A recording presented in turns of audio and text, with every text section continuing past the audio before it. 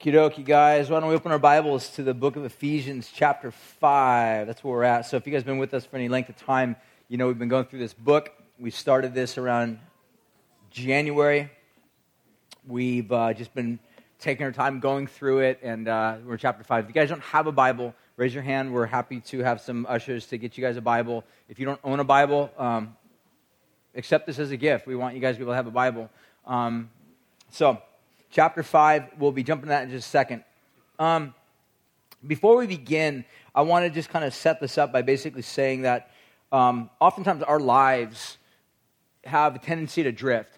In the business world, you can oftentimes call this mission drift, and that same can also apply within the church. And the idea is every business, every corporation, every nonprofit, so on and so forth, has a mission. The aim might be, different depending upon whatever the purpose of the organization is. But the church, obviously, the mission or the aim for the church is really Jesus. It's to help people to see the beauty and the greatness of Jesus. It's not even necessarily evangelism. Evangelism comes under Jesus. But the real main aim is Jesus. But there's always a tendency for us to drift from Jesus. That was a tendency within the early church, was the tendency to drift from Jesus, to move to other secondary or subordinate types of topics. And whenever you have a group, for example, within a church that tends to focus on secondary topics, what you can have oftentimes is great division within that church over secondary issues. Sometimes they may be important secondary issues, but at the end of the day, what you have is a focus on something other than Jesus. And it's important to understand that what Paul is always trying to do in all of his letters is to help people see the significance, the importance, the beauty of Jesus. Not just that Jesus is significant, because he is, not that Jesus is important, though he is, but also that Jesus is actually beautiful. I mean, it's easy for us to kind of look at Jesus sort of like a dignitary head. He's great, he's powerful, he's mighty, and he is all of that. But he's more than just simply a president or a king of, a region. He's actually glorious. He's beautiful. And so one of our problems oftentimes is we just think of him in terms in sort of monolithic terms or flattened terms. But the gospel reveals to us an image or a picture of God that is actually captures our hearts and changes us and ravishes our understanding and puts us in awe, if you would. If you think of it that way, causes us to be in awe of something that's glorious and beautiful. So we need to understand that there's a tendency for us to always drift. And so as we drift, there's a tendency for us to make what we can describe as course corrections, getting back onto the course from which we've lost our focus or our drift from. So what Paul has been basically describing in the book of Ephesians, is kind of laid it out for us this past several months this way, is to think of the book of Ephesians like the first 3 chapters address or deal with the actions of a healing God.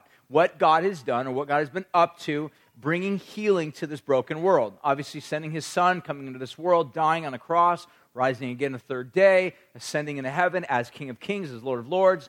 But then secondly, from basically chapters 4 to chapter 6, we see the actions of a healing people. In other words, this is where the church becomes practical. Practice becomes what the church is about. In other words, the church practices various ways that reflect God, not to earn God's love, not to earn God's favor, but because they have God's love, because they have God's favor. In other words, it's the idea of moving forth in a renewed identity as to who you are to demonstrate to this world what God is like. Paul introduced to us a phrase last week, which we'll reiterate and look more into this week, the phrase where he says, you are no longer children of darkness, but children of light. So the phrase that he introduces to us is the idea or the correlation between light and darkness. And the metaphor that Paul borrows or uses, that actually kind of appears throughout the Old Testament and so on, is one that basically describes you once lived in a vacuum, if you would. All right?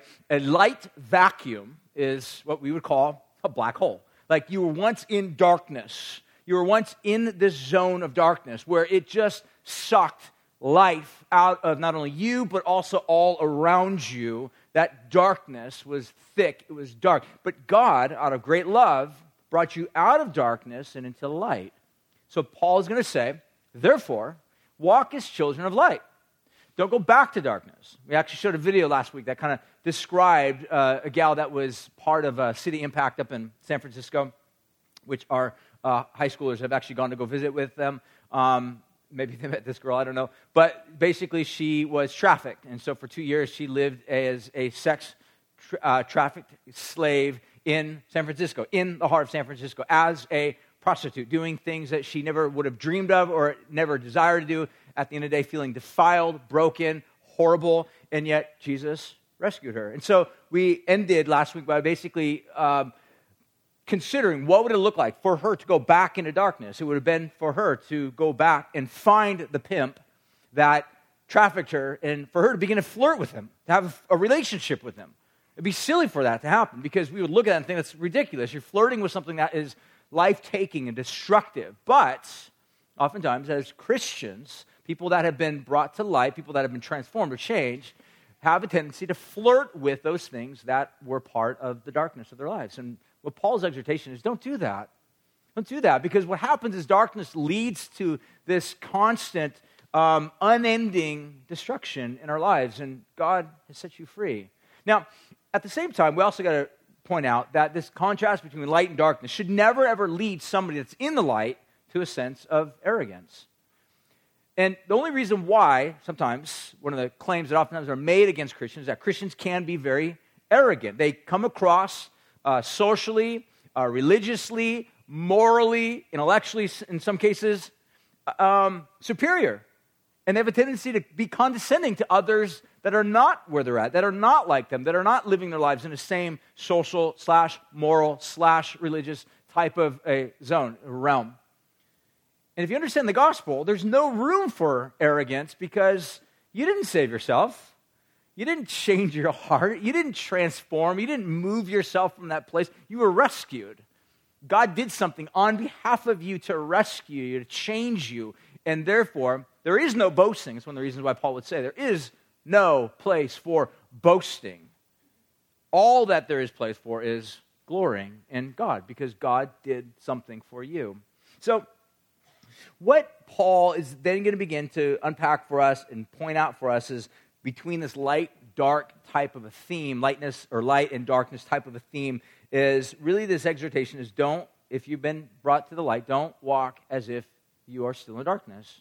Don't live in a lifestyle that is consistent with the darkness by which you've been rescued from. Be careful. That's called drifting. Be careful because there needs a course correction in your life to get back. And so what Paul is then going to begin to say is he says, but rather what you should be doing is exposing the deeds of darkness. So I want to pick up from this particular section. So the reading this morning will be a little bit different. We will actually read something and then go backwards. So we will start with verse 15. I'll go down to about verse 21, and then we'll go back to about verse 11, and I'll tell you why. Hopefully it'll make sense in just a second here. So first of all, take a look at verse 15. It says this, look carefully then. So if you are like me, I write in my Bible, you can underline the word then. The word then is sort of a transitory word, meaning it connects what Paul's about to say that follows with what he had just said, which we, again, like I said, will actually come back to. But Paul says, look carefully then how you live or how you walk. I have written on top of that word walk, live, because the word walk is sort of a metaphorical way of basically describing how you conduct your life. We call that live, right? How you live. Paul would say how you walk.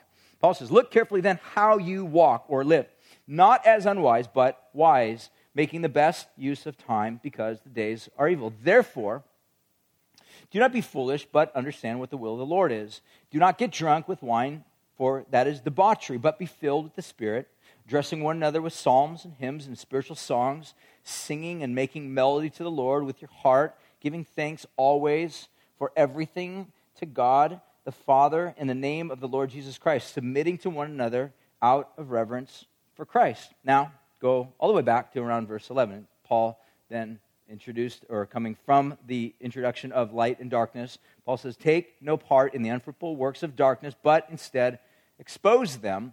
Verse 12, he says, for it's shameful even to speak of the things that were done in secret, but when anything is exposed by the light, it becomes visible. For everything or anything that becomes visible is light. Therefore, it says, awake, O sleeper, arise from the dead, and Christ will shine on you. What I love about this is a lot of scholars have kind of debated over exactly what is that little statement right there, awake, O sleeper, and so on and so forth. Some have suggested, in fact, probably the predominance of theological thought is that this was actually an early church song. So Think about it this way. Darren Clark, back in the day, whether or not he had an English accent or not, I don't know.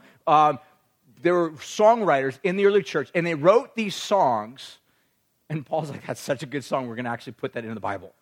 Like, this is such a good song. We're gonna recite this. And Paul says, do you remember how, like we sing, awake, O sleeper, arise from the dead, and Christ will shine on you. But in the context of all this, Paul has been talking about light and darkness, contrast. But in that context, Paul says, those that walk in light and that are careful to avoid darkness, as they walk their life, as they conduct their life in such a lifestyle, naturally, one of the byproducts of that, one of the examples, or what will follow from that, is exposure of darkness.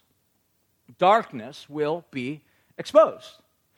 Now, before I even go any further, I got to say something, is that as I've studied this, the more I've invested time studying this, the more I've realized there's a vast incongruity between my life and what Paul is about to unpack for us. Let me give you an example. If you are a teacher, if one of these days some of you may be studying, going to school, and you want to get a degree and become a teacher, one of the things that oftentimes you do is you go to school to learn history or sociology or math or whatever it is, and the aim of that is so that you would then at some point master that subject, right? Or think you're a master of that subject. And then you get a degree, and now you're qualified to actually go communicate, convey to others what that subject is all about. What's interesting about the Bible is that no one, I don't care what they say, I don't care how many PhDs they have behind their name, nobody has ever mastered the Bible. I haven't mastered it. I haven't figured this whole thing out. I've devoted more of my life, more of my time, more of my energy than any other thing in my entire life to studying the Bible. Like, that's what I do for a living. It's not because it's my job, I get a paycheck from it, because I love it. I love just studying. I love listening to sermons. I love podcasts. I love studying. I love learning. I love especially learning about history and the Bible. I love it. It's a passion of something I love to do. And the more I study, the more I become more and more aware of the fact that I know less and less. And not just simply knowledge-wise, but life. Like my life is incongruent with the things that it's saying. So I want to say very clearly that as we approach the things that Paul's going to say, things that he's going to suggest to us, we have to really address this in a posture of recognizing we will probably never come to a full attainment of what Paul is really going to lay out. But it's something, at least in this life I should say, we'll never come to an attainment. But the point of the matter is it's something for us to be aware of that Paul is calling us, that if we are in the light and we avoid the darkness, then what will naturally transpire in our lives is that evil, darkness will be exposed. It will be exposed. That is what should be the constant, ongoing, on-growing experience that you and I, if you are in Christ, if you have been rescued from the darkness into the light, have by way of experience within your life. So, hopefully, that kind of sets a little bit of a context for this. So, Paul is basically saying that if you're walking in the light, you will, by nature, begin to expose darkness. That's what Paul's saying. It's just a simple fact that is what will happen. Then Paul begins to say, and this is where that word in verse 15 is really important. He says, look carefully then. So the word then actually connects the former thought, which has to do with exposed deeds of darkness, to what he's about to then say. So, exposed darkness, therefore then Paul's going to give us a list of things. So, there's a lot of stuff to cover. Again, like I said, realizing for me even personally that there's a lot of incongruity that I would have to look at and be quite honest in my life to the things that Paul's going to lay out. There's a tendency oftentimes when we come across certain things that we're like, this is heavy, this is hard, this is not easy material to go through. It's easier oftentimes to just sort of be like, all right, guys, we're gonna jump out of the book of Ephesians and go through a 7-week series on like how to be a nice neighbor, And there's a tendency to kind of like shift that or run away from that or avoid that, but that never really leads to the fullness of life that God calls us to or wants for us. And so we're faced with having to confront our own insufficiencies, inaccuracies within our lives, and inconsistencies, and submit them to a gracious God that brings healing, restoration. Does that make sense? You guys following so far? So, again, the idea that Paul is now going to begin to unpack for us is that this word expose, now a lot of it has to do with this word expose. We've got to unpack this, all right? So, let me pray before we jump in, all right? I got a long introduction. Some of you might be like, I thought that was the introduction. Kind of. That was just like 1/4 of it. So I'm going to pray, and then we'll go into the rest of the 3/4, and then maybe even into the sermon. So God, right now we ask for your help, and we pray that you would inform our minds. God, flush out of our thoughts, our hearts, our understanding, anything that is not consistent with Jesus. Got areas in our life that have gone astray, that have gone off track, that have lost sight of what the mission is.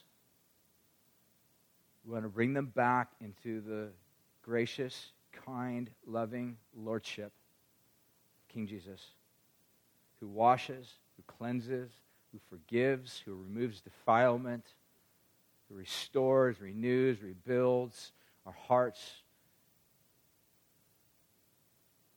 and then sets us on a course of life. Help that to be the posture of our hearts today, we pray, and we ask these things in Jesus' name. Amen. So, Paul's going to use that word expose, and we talked a little bit about this last week, and I will unpack this a little bit further just by way of review. We said last week the word expose. I'll kind of give you a definition that I just borrowed from some of my Bible software. It says this: the word expose, here's a couple ways to kind of view it. Expose means to deprive of shelter, protection. So it means you think of something in the cleft of a rock, and you remove the rock, and there's a lizard. It's exposed. Or it means to make known something that was once formerly hidden. You make it known. You pull back the veil. You expose the truth about somebody, maybe in a public setting or whatever. Another one is to bring light to. Again, the metaphor that we use, to bring light to. Say, for example, if you expose somebody's lie, are you actually taking a flashlight and like shining it on? No, it's just a metaphor. It's exposing something that was once hidden, that was once in darkness. Now it's come brought to the light. So that's the idea. Another way to think about this is to disclose or to cause something to become visible or open or brought to display. Another way to kind of think of this is to convince, and this is the way that the word oftentimes can be used with the New Testament, is to convince of something. And that's what exposure does, because you can be confronted or be exposed by something that's going on and do nothing with that and walk away with that reality. And the Bible describes that somebody that knows, let's say, for example, you drank a smoothie this morning, and you got massive smoothie on, you got a smoothie mustache, let's say, because you didn't use a straw. And you come to church, and someone says, you got smoothie on your face, and they're like, no, I don't have smoothie. And they take a picture of you, like, let me show you a photo. Here's a photo of you, and they see it, and they're like, I'm still not convinced. And like I'm just going to walk away. And they walk away, and they got this green mustache. You're like, that's really weird. Like, what is wrong with that person? Well, that's foolish. Like, we'd be like, that's silly. Like, why would somebody know the truth and yet not let the truth convince them to change, to do something about that?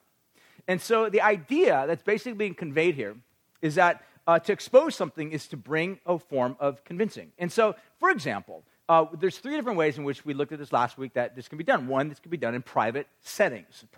This might be like a small group of people gathering together. The idea is to confront somebody. So think about, for example, within the therapeutic world, you have kind of like an intervention. So here's a family member who's on drugs. He thinks his life is fine, or is an alcoholic or something like that.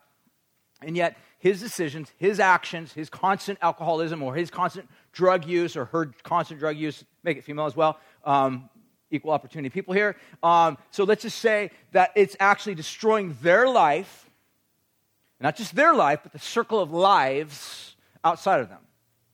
But they don't know it. They're not aware of it. It's like that green smoothie mustache on their face. They don't really realize how offensive it is, how silly it is, how ridiculous it is, how troubling it is. And so therefore somebody's got to confront them. So you have sort of like this little small setting, get everyone together, and you confront them saying, look, you're an alcoholic, you're a drug addict, and your actions are actually destroying the family. It's destroying our relationship. We can't trust you anymore. We don't know what you're doing with the money. We don't know what you're doing with your time. We don't know how you're living your life. It's actually bringing destruction. So we are here to expose your actions that are life-taking, that are in darkness, that are like a black hole, sucking life and light into itself and not giving anything in return. So we're here to expose, we're here to convince you that you are on a path of death. That's maybe private. Public can be, let's say, public preaching.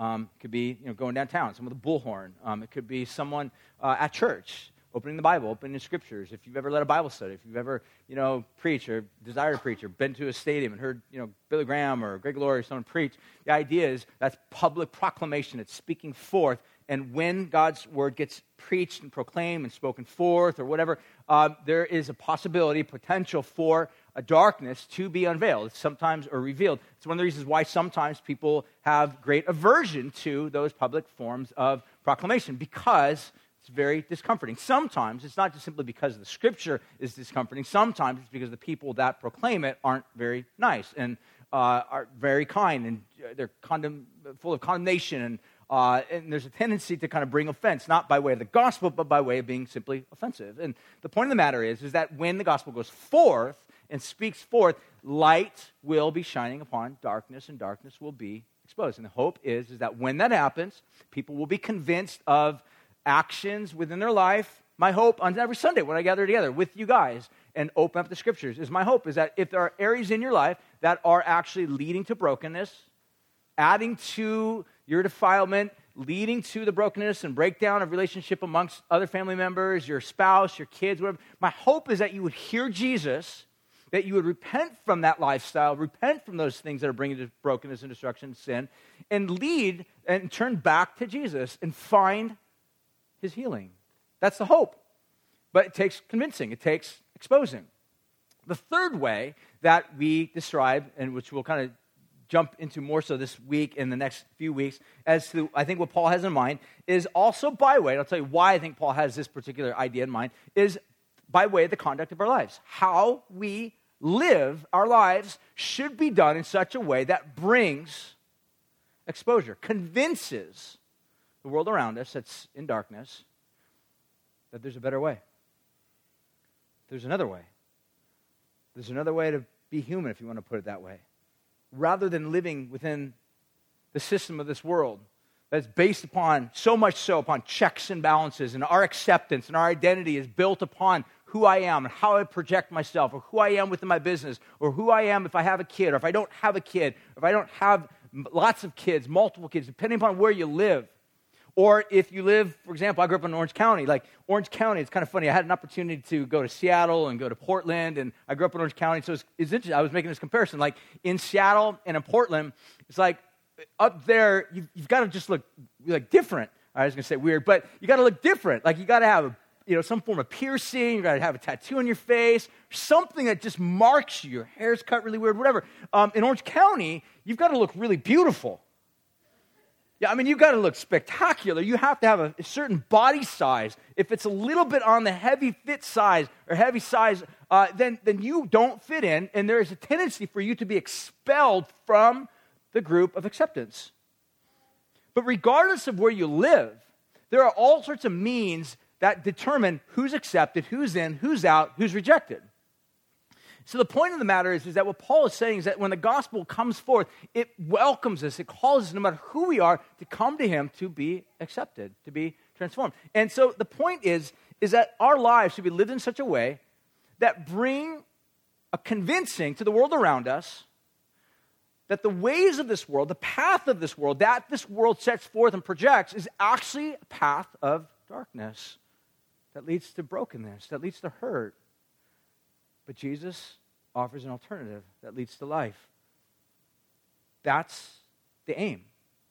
Let me say one final thing before I kind of give an outline. So, there's a tendency, there are some within a church, I think, have part of mission drift, have taken this concept, this ideology of exposing, and have sort of turned it into, that's the main purpose. The main purpose of the church is to do nothing but expose evil and darkness and wickedness and sin, not only outside of the church, but also within the church.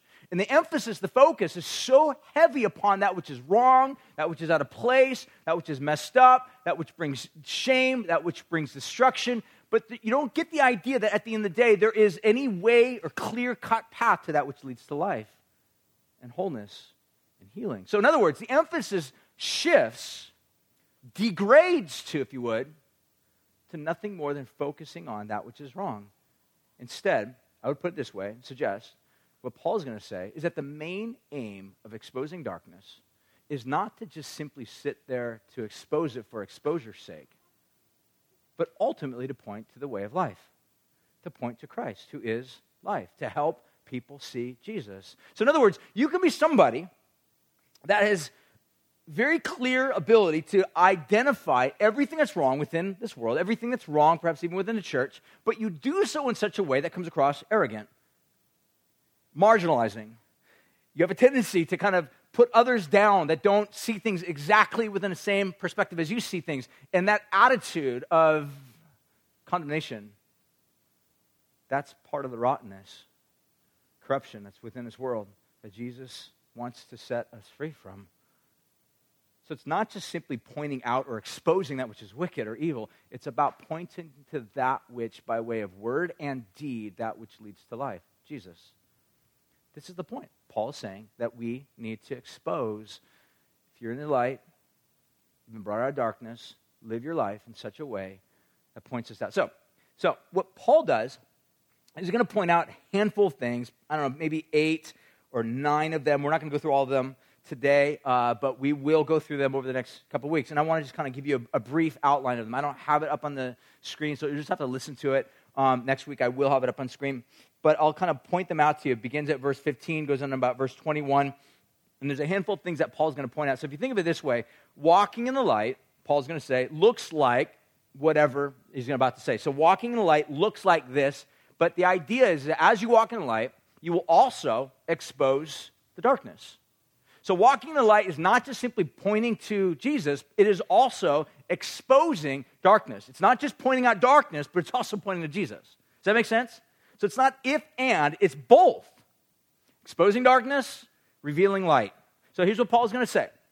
Verse 15, I'll go through these really quick. I'm not going to spend time on the first two. Actually, I'll just be very brief because I'll come back and talk about them. The first of which, verse 15, the first part of that, he says, walking in the light looks like self-inspection or correction.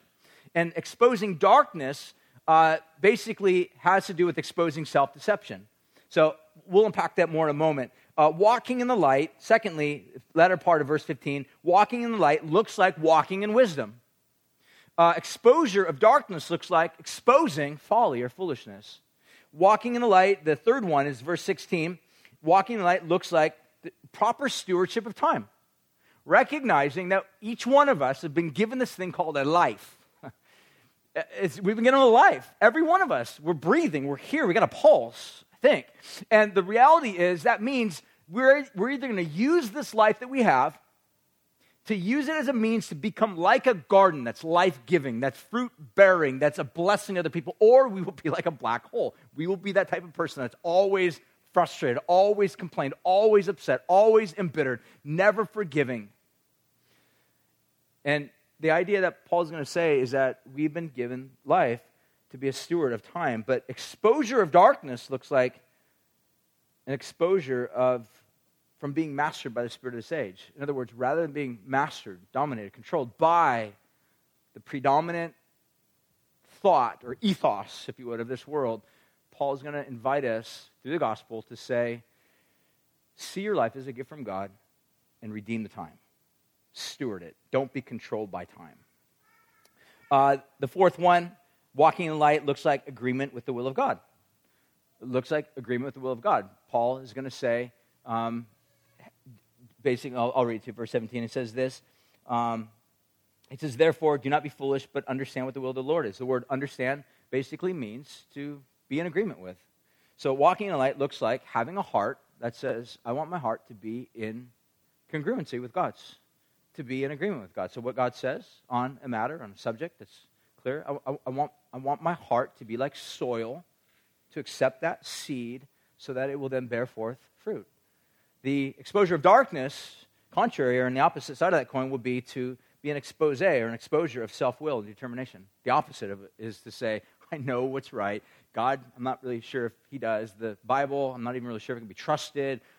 Preacher, certainly he can't be trusted. But the point of the matter is, I trust myself. I trust my own path. I trust my own intellect. I trust my own understanding. I trust what I can see, but I don't trust anybody else. That, Paul says, is actually a path that leads to darkness. And the converse to that, the opposite of that, is to find a heart that is in agreement with God's. Next is verse 18. He says, walking in the light actually looks like being Spirit-filled. Letting the Holy Spirit, God's presence, actually change you, transform you. And walking or exposing the darkness actually looks like an expose upon narcoticizing ourselves with cheap substitutes. That's why Paul says, don't get drunk with wine. You're turning to a cheap alternative that only lasts for an hour and a half, and you got to keep it going. Or if you're going to switch from alcohol to another drug, might have a little bit longer shelf life, but at some point it stops. And once it stops, and you find yourself partaking that hook, and once it's in you, it controls you, you don't control it, and it begins to leach lethal doses of destruction in your life. Darkness. And rather than you being a life-giving garden, you become a black hole of brokenness.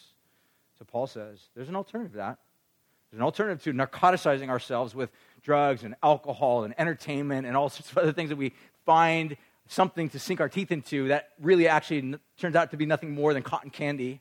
But the point of the matter is that Paul says there's an alternative to that, and that is letting the Holy Spirit rule over you. We'll talk more about that in the weeks to come. Verse 19, he says, walking in light looks like singing to God. It looks like singing to God. Some of you might be wondering, why do Christians sing? Well, because people that are in the light, people that have been moved, people that are in love, if I can shift metaphors, people that are in love sing. Wouldn't you agree?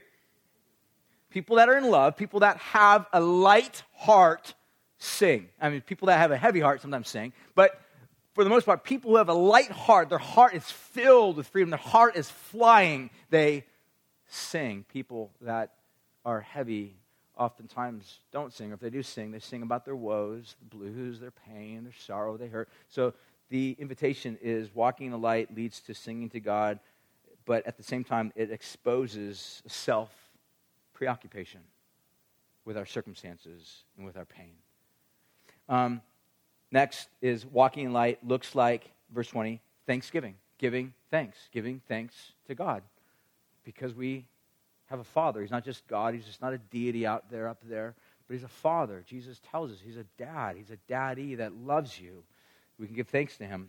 And what this does is it exposes the ingratitude within our heart. The mentality of we don't know what to think. We've got these things or feelings maybe in our heart. We see beauty, and I was kind of thinking about this last night. I was watching the sunset, and there's a tendency, I think, for us as human beings to kind of really wrestle with the problem of evil. We're like, well, if God really exists, then why is there so much evil? And I think it's a legit question, but the reality is, I think there's even a greater problem. If there is a loving God that exists, we have a problem with beauty. Why is there beauty? And not just why is there beauty out there, but why do we love it? Why are we moved by it? Why are there, 50 people on top of Terrace Hill looking at this sky, mesmerized by it? Why are people stand at the ocean and are moved by the size and the pounding of the waves? Why are people moved? Why did I cry like a baby when my wife gave birth to my first daughter? I didn't control that. I wasn't like, okay, cry as soon as I see the baby come out. Like the moment my daughter came into the world, I'm just like, I was overwhelmed by beauty and emotion. And even though my baby was covered in nastiness, I loved her. We got a problem of beauty. How do we describe that? What Paul says, people that are moved by beauty, they give thanks to God. They give a sense of exposing the ingratitude that is oftentimes pervasive in our heart. Finally, walking in light, really, in verse 21, reminds us that it looks like servanthood. We serve one another, and this is in contrast to the darkness, which is self-exaltation. In other words, maybe put it another way, the perennial game of thrones that you and I are prone to play with everybody, whereby Our frustration oftentimes is derived from the fact that nobody knows how great of a king I truly am. And I'm frustrated because no one's serving me the way they should be serving me, and therefore my life is full of frustration. But Paul's going to say there is an alternative to that. It's called walking in the light, and it is serving others. Do you know that each one of these that Paul lays out are really characteristics and evidenced by Jesus' life, that Jesus was servant. Jesus gave thanks to God. Jesus did all of these things. And so we see the idea is Paul is saying that as you demonstrate the life that you have been set free from darkness into light, you will expose darkness. So let's jump into these. Introduction is now officially over. Ready? You guys ready? You're like, oh, wow, I thought the sermon was over. No, I'm just getting barely started here. So let's go. Just kidding. We won't be too long. Let's, first of all, take a look at verse 15. And we'll take a look at the first one on the entire list, which we won't get through the entire list. But first of all, walking in the light looks like the self-corrective, self-aware life. And the way Paul puts it, he says this, look carefully then how you walk or how you live. Old King James basically says walk circumspectly. Anybody have an old King James that maybe uses that or that phrase or that terminology that's used? Walk circumspectly. That's actually a great word.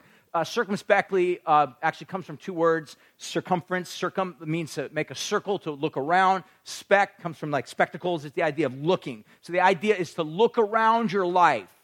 Paul's not just saying look around at the lives of everybody else and how jacked up and how messed up they are and how much they're not reading the Bible and how messed up they are and not understanding proper theology. Paul's saying stop doing that. It's very similar. The parallel would be to Jesus saying, don't look at the little speck in your brother's eye.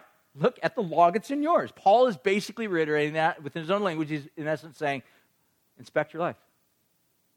Are you aware of your life? Are you aware of how you live? Now, this can go either one of two ways. This can either become something where you focus on the reason why you try to spend time inspecting your life is because you want to look good in front of other people. This is actually a deviation from that, meaning we can only focus on the things that what others are going to see, and therefore we want to look good, so we do everything we can. We spend all of our energy somehow looking good in front of them, but really it's just a charade. It's a facade. It's not real. It's a veneer.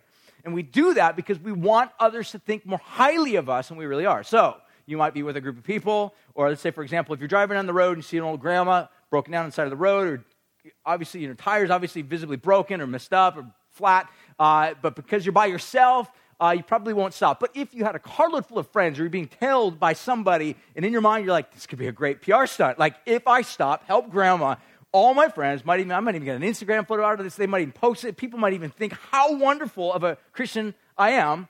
It's just a PR stunt. You're not looking at your life with an aim of trying to be more like Jesus. You're looking at your life with an aim of being higher up in the polls with regard to how people look at you.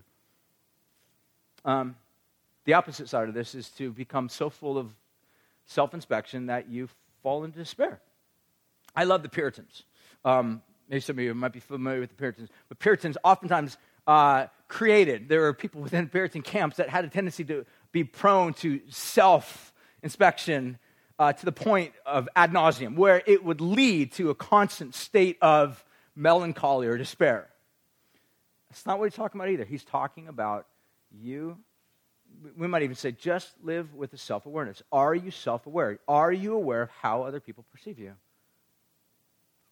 Are you somebody that's always prone to lash out, become angry, have a temper? Do you know that? Are you aware of that? It's like, again, going back to green smoothie on your mustache. Do you know that? Are you aware of the fact that you may be somebody that's overly defensive whenever pushed on, challenged? Is your tone of voice one in which is a little bit snappy, a little bit short? Are you the type of person that's maybe you wear your emotions on your sleeve? You are ultra emotional to the point where nobody can say anything to you because you immediately just melt into a puddle of tears. Are you aware? The idea here is not so that you would just see the darkness, but that you would see opportunities to shine forth brightly the beauty of Jesus. That Paul is not just simply saying, inspect your life as an end of itself, but inspect your life so that you would be aware of who you are as a redeemed image bearer of God. That your identity is not in something that you project about yourself via social media, but it is in Christ. And if your life is one in which you project it out upon the world so that other people think more highly of you than you really are, at some point that charade will come crashing down on you. And when it does, you'll be full of despair. In other words, when you are finally found out, your world will come crashing down. That's a place of brokenness. And Jesus calls us to come into the light.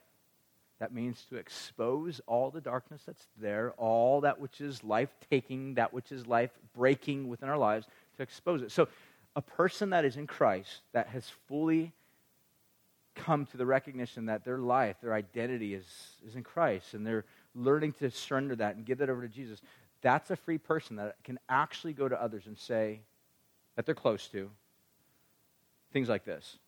All right, so here's the practicality of this. So, for example, if you're married, you should be able to feel the freedom to go to your spouse, or if you have a roommate, to go to your roommates, or if you have a good close family members, or you're part of a Bible study, to go to your Bible study there, or somebody that knows you fairly well. If you are somebody that is not known by anybody, you're in a dangerous place. But if you are known by somebody, for you to be able to go to them and say, in all honesty, look, if I promise to you that whatever you say to me, I will not get defensive, and I will not say hurtful things to you. Will you promise to be honest with me?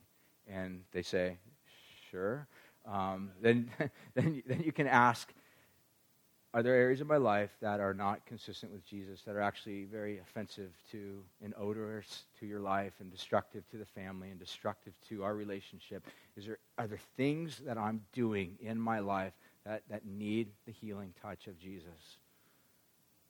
I want to walk circumspectly. I want my life to be transparent. I want there to be a sense where, but look, if your identity is in who you think you are in terms of how you perceive yourself or how you project yourself, you'll never ask that question. Because the moment someone's like, well, I'm glad that you asked because you're really pushy. We're glad you asked, but every single time I bring something up to you, you're always defensive. You're always pushing back. You're always fighting. You're aggressive. You're always looking for an argument. I don't like that about you. And then you'll melt.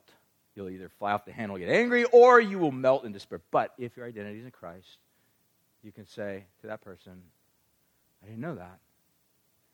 If I'm defensive like that, if my defensiveness has actually hurt you and wounded our relationship, sorry. I don't want to be that way. I want to change. I want God to transform me. I want my life to be like a mirror that reflects the beauty of Jesus in this world. I don't want to be like a black hole that's just sucking life from other people, but life giving in the light. So, the idea is for us to really be aware of our lives. So, think of it this way. To be self-aware, to understand how we live, how we act, how we work. Second thing is really the idea of walking in the light also looks like wisdom. It looks like wisdom, walking in wisdom, living a life of wisdom. And what happens is that when we walk in wisdom, it actually exposes folly. Now, some of us might need a little bit of a definition as to what wisdom is. And here's a good definition that I heard. Basically goes like this. Wisdom is not just knowing how things work or how they really are, but knowing what to do with them. It's not just knowing how things work or how they really are, but what to do with them. So in other words, you can be somebody that's very cerebral. You have a lot of, you love information. You love reading stuff. You love listening to Bible studies. You love investing your mind in all sorts of information. But if you don't know what to do with that, if you don't know how to handle that information in a wise way, then you will actually be somebody that was destructive. So this is one of the reasons why sometimes Christians, for example, can be very cerebral in their understanding of the Bible, meaning they're like, I love Bible study, I love studying the Bible, I memorize all sorts of scriptures, I memorize all sorts of arguments about the Christian faith and how to argue for the Christian faith and do all these other types of things. But they're the type of person that does not know how to be sensitive to their spouse or to their kids or to actually be emotionally present with their kids when their kids are there, or to actually know how to love them when their kids are going through hard times, or give them a hug, or to say, I love you, because they know all sorts of information about how things are, but they don't know what to do with that information. That's not wisdom. That's knowledge. And there's a difference between wisdom and knowledge. Wisdom is knowing how things are, but knowing how to do with them, and knowing what to do with that information. So, the book of Proverbs is actually a really amazing book that actually addresses all of this. And in fact, if you guys want to turn there real quick, you can. If not, I'll just read it. I don't have, like I said earlier, nothing up on screen. So, Proverbs chapter 4 is this great passage. I've been kind of reading through this and chewing on this a little bit. But there's some really interesting parallels here that I kind of noticed that makes me even wonder if Paul, when he wrote chapter 5 to this group of Christians living in Ephesus, if Paul actually had in mind Proverbs chapter 4. Here's what Paul says in verse 18. He says this, "But the path of the righteous is like light of the dawn." It's like the morning sun rising up, bringing light to this vast land of darkness. And Paul says, "But the path of righteousness is like the light of the dawn, which shines brighter and brighter until the full day. The way of the wicked is like deep darkness. They do not know over what they stumble." And Paul goes on to, Solomon goes on to write in this book of Proverbs in verse 20, he says, "My son, be attentive to my words, incline your ear to my sayings." A lot of scholars have suggested that maybe Solomon, as he wrote this book, it was sort of, Proverbs was kind of like a manual that was given to a dad, that a dad was then to read to a son. And I never really thought about it that way, but it's like, that's brilliant if that's really the case. That the idea was that training, for a father to train his son, he would go through the Proverbs with him. And if you're dad, I got 2 daughters, so I don't have any boys, but if you're dad, maybe as your kids are growing up, maybe use the book of Proverbs as a manual to teach them, to train them, point them to Jesus ultimately. But the idea is to impart to them wisdom. And so what Solomon goes on to say in verse 23, he says, "Keep your heart with all vigilance, for from it flows the springs of life. Put away from you crooked speech, and put devious talk far from you. Let your eyes look diligently or directly forward, and your gaze be straight before you. Ponder the path of your feet." And the idea that Solomon seems to be implying is that God is calling people to rise up to, by his grace, to receive his word that is life-giving, that is wisdom imparted, being given. And the idea is that as they walk in that, it's like light shining on a dark earth, bringing light to the areas of darkness. And this is so important because if you think about our lives are so pervasive with regard to darkness that we need a great light to shine to pull out the darkness out of our lives. In other words, we are so prone to being deceived, thinking our lives are just hunky-dory, but in reality, they're full of pain, hardship, sorrow. A lot of times we don't know what to do with that, so we oftentimes just deny it's actually there. And the call of the gospel is to don't deny it anymore. To lay it down at his feet. That in him, in God, is a path of life. Paul's urging for the followers in Ephesus, and ultimately to us, is that we'd walk in wisdom, knowing that this world in which we live in, this isn't our world. We've been put here by God. That God created all things, that God orders all things, that God knows how this world works. And so in reality, we as we explore this earth, and especially even through the sciences like just observing this world, we begin to realize that there are things that are at play within this world. If you violate them, then you enter into places of pain. One example of that in nature is gravity. Like you can say, I don't like gravity. I mean, you can despise gravity all you want and hate gravity. But if, for example, on a weekend, Friday night, Saturday night, you go out and hang out with a bunch of friends, you have a little bit too much to drink, you stand up on top of a house, and you attempt to jump into a swimming pool, and you miss the swimming pool by a few feet, you will fall down and probably break a leg because, A, you're doing something stupid. 2, gravity was something that you just can't violate and get away with. It will have the final word. Unless a greater law overrides gravity. We call it aerodynamics. So the point is that in this world in which we live, in the natural world, there are consequences that if you violate the order of things, you will pay. It just is the way it is. Jump out of an airplane 30,000 feet up without a parachute, you will probably die. It is what it is. It is the way it is. It's not necessarily because gravity is evil. It's just a law. It's just there. But the same is also true in that case, with everything. Relationships, for example, primary one. That there is relational consequences. That relationships are fragile. It's one of the things. That if you, in relationships, violate relationship, and you have a hard heart, and you don't want to try to bring restoration and bring healing and offer forgiveness and be willing to accept forgiveness and bring reconciliation, then there will be pain that will resonate in various circles outward to cause pain to many. You cannot avoid that. That's why divorce is never easy. It's always extremely painful for years to come. My parents were divorced when I was 12. And honestly, quite honestly, I'm still working through some of the pain of what happened when I was 12 and even years around that. Because you cannot remove yourself from violating certain laws in nature without consequences. And what Paul is saying is that there's an order to this universe.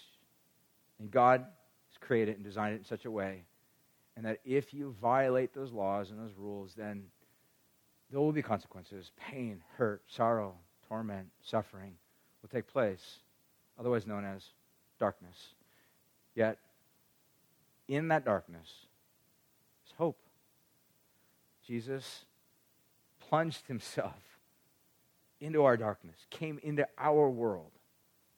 Miracle of all miracles, our God became vulnerable. Think about it this way, on two unbelievably profound occasions. The first of which, Jesus, God, naked in a crib, probably wetting himself. This was God subjecting himself, giving himself to something that all of us live our lives desperately in avoidance of: vulnerability.